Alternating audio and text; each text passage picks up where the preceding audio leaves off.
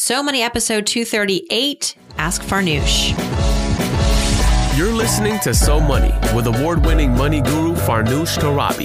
Each day, get a 30-minute dose of financial inspiration from the world's top business minds, authors, influencers, and from Farnoosh herself.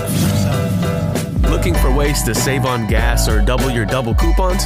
Sorry, you're in the wrong place. Seeking profound ways to live a richer, happier life. Welcome to So Money. Welcome back to So Money, everyone. Enjoying the long weekend. It is Labor Day weekend 2015. Welcome to So Money. I'm your host, Farnoosh Torabi. Thank you for joining me for another Ask Farnoosh session. And of course, if you've been listening to the show, you know that these weekend episodes are soon to go away.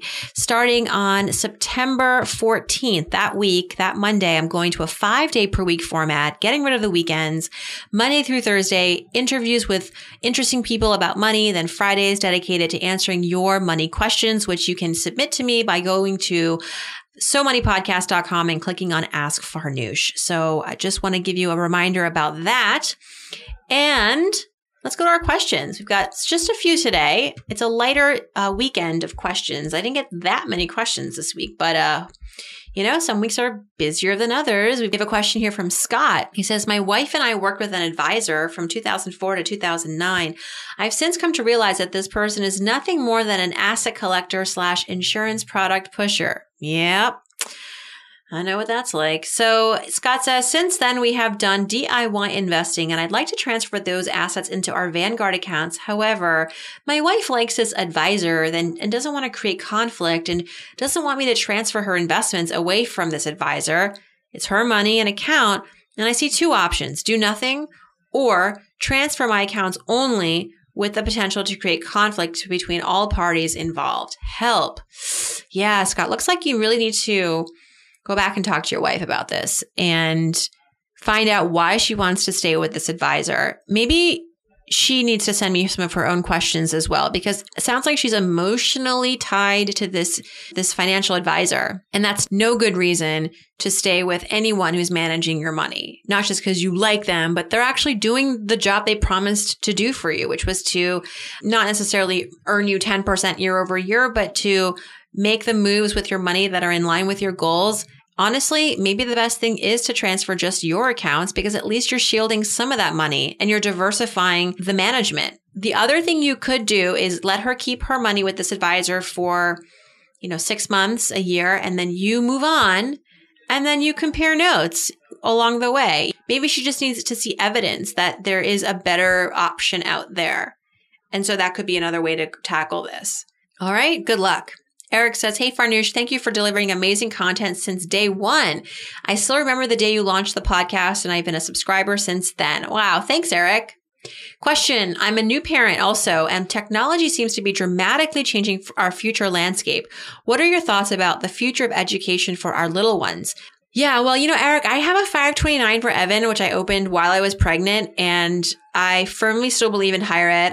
I would love for my son to go and pursue higher ed if that's what he wants to do. I hope to have more than one child one day. So if he's not going to take advantage of that 529, maybe our second kid will. And I'm not going to pressure our kids to definitely go to college if they have other viable options that are just as exciting and interesting and, again, viable and fruitful. Who knows what's going to happen in 18 years, or in our kids' cases, 17 years. I think that for sure, there has to be some kind of transition, change, shift in how people are affording college. You can't continue to have people taking out $80,000, $90,000, $100,000 in student loans to get a basic degree. That's just not viable. It's going to collapse our economy eventually, I think, with all this debt hanging out there. So I see that online education is definitely going to be the wave of the future. It's the wave of the current right now. And I think it's going to continue. That momentum is going to continue. We're going to be seeing a lot of more affordable ways to get that degree: part-time, online, community college, parochial schools. I'm not worried that our children are not going to get good educations or affordable educations. It's just not going to maybe look the same way that it does today, or it's going to be just a more hyped up version of what we're seeing now, where there are a lot of online courses. And I like the classroom setting. I hope that Evan chooses a more traditional path and that he gets to maybe do some online stuff, but then also gets that one-on-one time with professors and students, because I think that is a really enriching experience and some kind of what college is all about, right? Meeting people and discovering a little bit about yourself, more about yourself through others. So I wouldn't worry, Eric, but I would say it doesn't hurt to start saving at the very least somehow, some way. And the sooner the better. Next, we have a question here from Ben. He says, hey, Farnoosh, question for you. My wife recently lost her mom and will inherit her 401k. What should a person, non-spouse, know when inheriting a 401k? This is a really good question. I've never had to answer this before. So I went online and I did a little Google searching, and I did go to some of my trusted resources for 401k help. One's called 401khelpcenter.com. Very easy to remember. And what they recommend is that whether you are the spouse or non-spouse, a child, inheriting a 401k, doesn't matter who you are, all the rules are kind of the same. And the first step is to really understand the 401k plan rules for beneficiaries that are withdrawing. And so it may be that you don't have to do anything right now. You can just leave the money in the 401k for years until you're ready to withdraw. In other cases, there is a time limit that you have to start making these withdrawals. So just be aware of where that 401k stemmed from and understand the rules and provisions around a beneficiary's rights. The most likely scenario is that a beneficiary can withdraw from a 401k in a lump sum distribution. So one fell swoop. It will be subject to local, state, and federal income tax. You may not have to pay the early 10% withdrawal tax, even if you or the person who passed away, in this case, your wife's mom, was under the age of 59 and a half. And if you are the spouse, you can roll that money over into an IRA. If you're the child, I don't know if that rule applies. You can also stretch out the payments. So rather than doing a lump sum, which is most common, a beneficiary, whether you're the spouse or not, can also get payments from the account over several years. And that way you can spread out the tax hit. So just a few tips and tidbits on what happens when you inherit a 401k from a loved one, in this case, your wife's mom. I'm sorry to hear about her mother's passing. John, last question. John says, I'm looking to buy my first house. However, I'm having a few struggles on where to start exactly. Should I worry about location, brand new, older house, price range? Help. Thank you. Wow, this is quite the question. This is like the Mac Daddy of real estate questions. I want to buy a house. Help. Okay, so let me go back to when I was house hunting. A few times I've been house hunting. And I think geography is one of the top 3 things you need to be concerned about. Like, where do you want to live? And when you're considering your location, you want to look obviously at home prices, what's affordable, what's not, but also think about taxes and the average utilities and, the commute perhaps from your home to your job. All those things matter when you're picking a home, because it's not just the home that's going to make you happy. It's the distance of that home to everything that you want to do and go to. So keep that in mind. Geography is very, very important. Location is very important. As they say, it's location, location, location, right? Brand new or older house?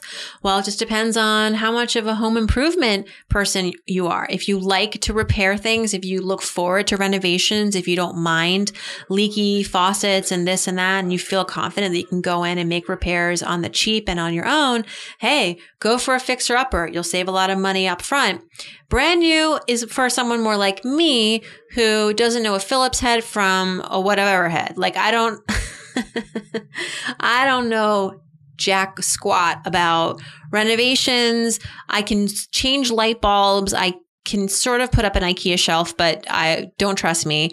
And so I like brand new. I'm just maybe lazy like that.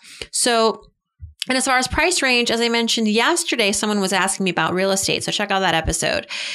Price range.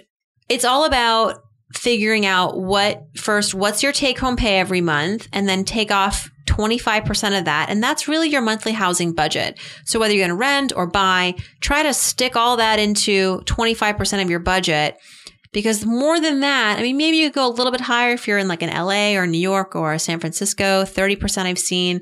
But the more you spend on housing beyond that, just the harder it becomes to be able to have all the other things that you want and need. So try to keep your housing costs, and that includes your monthly mortgage, that includes taxes and utilities. Keep it contained to 28, 25% or less of your take-home pay. And I think that could be a good starter's checklist for you. And if you need other resources, I've talked about her on the show before, and I want to get her on the show. Elise Glink. She's a real estate guru and has got a lot of information out there, advice through various platforms, radio show, books, online articles that she talks about real estate from A to Z, as well as investment property. So check out Elise Glink. Good luck on your house hunting, and ask me more questions as you get further into this. I'm really curious to see how this works out for you. All right, John, thanks. Okay, that was fast, right? I'm not trying to scurry off here. I think after doing all these Ask Farnooshes since January, I've gotten the hang of it a little bit. Not to say that I'm definitely giving, amazing answers here, but I'm getting more comfortable answering your questions is basically it. And so I tend to talk a little faster. I hope you caught all of that. But of course, we'll have the transcripts, right? Check it out at SoMoneyPodcast.com. And there, of course, you can continue to send me your good questions. Click on Ask Farnoosh, and that is how we can connect. Thanks so much for tuning in, everyone. And a special thanks to John and Ben and Eric and Scott for your questions. Hope you have a wonderful day off tomorrow, everyone. It's Labor Day, unofficial end to summer. Hopefully, we'll have many more warm days ahead. Have a great one, and hope it's so money.